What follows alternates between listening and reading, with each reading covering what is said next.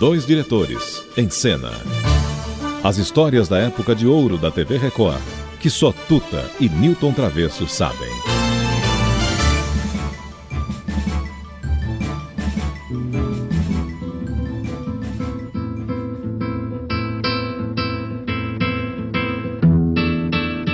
Quem já passou por essa vida e não viveu, pode ser mais, mas sabe menos do que eu, porque a vida só se dá pra quem se deu, pra quem amou, pra quem chorou, pra quem sofreu. Ah, quem nunca curtiu uma paixão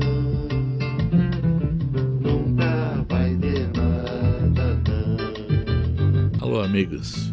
Que dupla infernal, hein? Não somos nós, não. É Toquinho e Vinícius. Toquinho e Vinícius. Nós somos muito bons também, mas vamos dar chance para Toquinho e Vinícius. Não, e a gente tem um trecho incrível do Toquinho contando toda uma parte da vida dele com Vinícius. Do comportamento do nosso diplomata, da disciplina, do medo de viajar de avião. Tem momentos incríveis de depoimento do Toquinho que ele deu para um DVD que nós estávamos fazendo.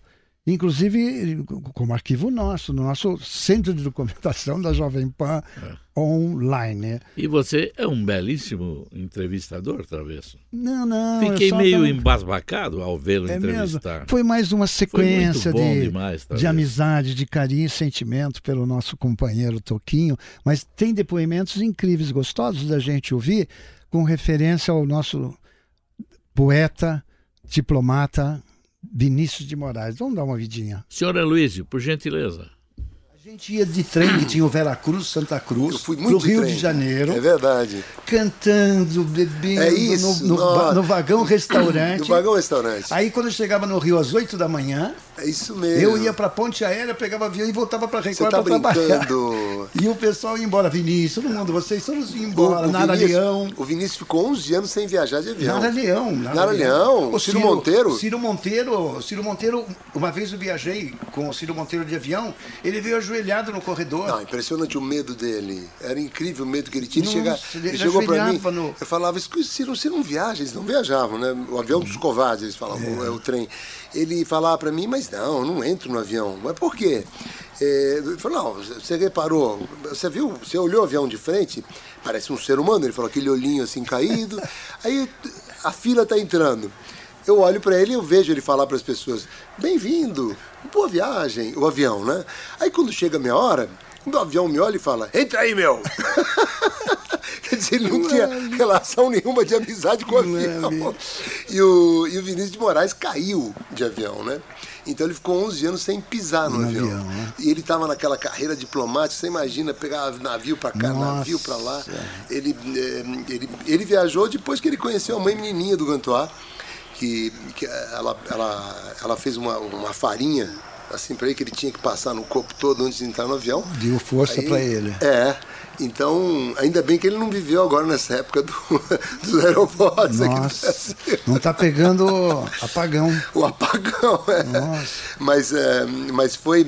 Eu viajava muito nesse trem por causa do Vinícius e a gente ia direto no vagão restaurante e ficava tocando lá. Coisa linda. Chegava, saía 11 horas da noite. Exatamente. Lá no Brás, né? E chegava no Rio de Janeiro. Bom Retiro, 8 horas, né? E 8 horas da manhã chegava no Rio de Janeiro, na Central do Brasil. Que já era um outro Rio também, Nossa, né? Bem diferente. Não é um mundo... Sabe que uma vez o Vinícius já acabou o uísque do avião, que ele serviu em garrafinhas pequenas, né? Às vezes as doses, né?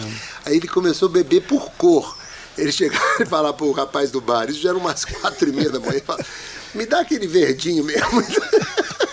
Beber por cor. Ele não sabia o que era. Não, amarela, aquele é amarela, aquela garrafa amarela. Que coisa linda o poeta, não? Foi uma época... E você, nossa, para você viver com o poeta foi...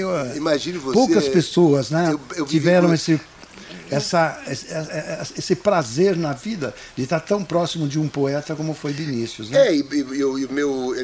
O meu privilégio foi tão grande porque, imagina você, eu peguei o Vinícius de cheio assim, convivendo quase como um casamento, né? Sem sexo, como ele falava, mas tinha o resto dos 23 aos 33 anos. Então é uma fase assim na vida de uma pessoa que me enriqueceu muito, né? Que você cristaliza valores, que você... Então, poxa, o Vinícius para mim foi importantíssimo, principalmente pela época que eu vivi e pela intensidade dos 10 anos.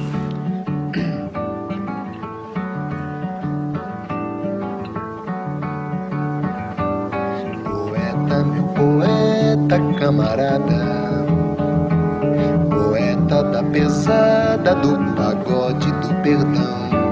Perdoa essa canção improvisada e tua inspiração de todo o coração da moça e do violão do fundo. Poeta, poetinha. Depoimento de coração, né?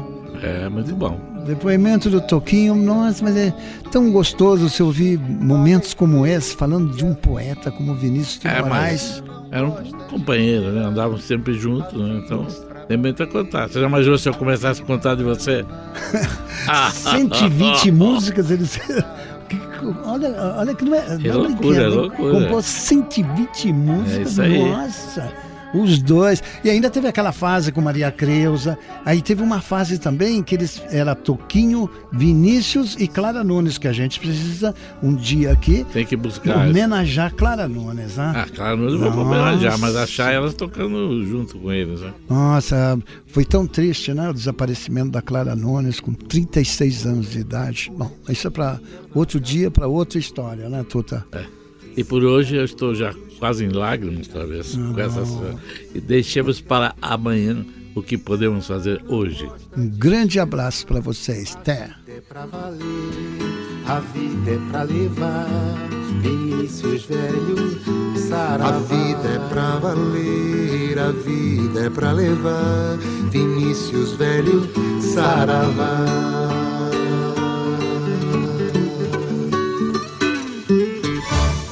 Dois diretores, em cena. As histórias da época de ouro da TV Record, que só Tuta e Nilton Travesso sabem.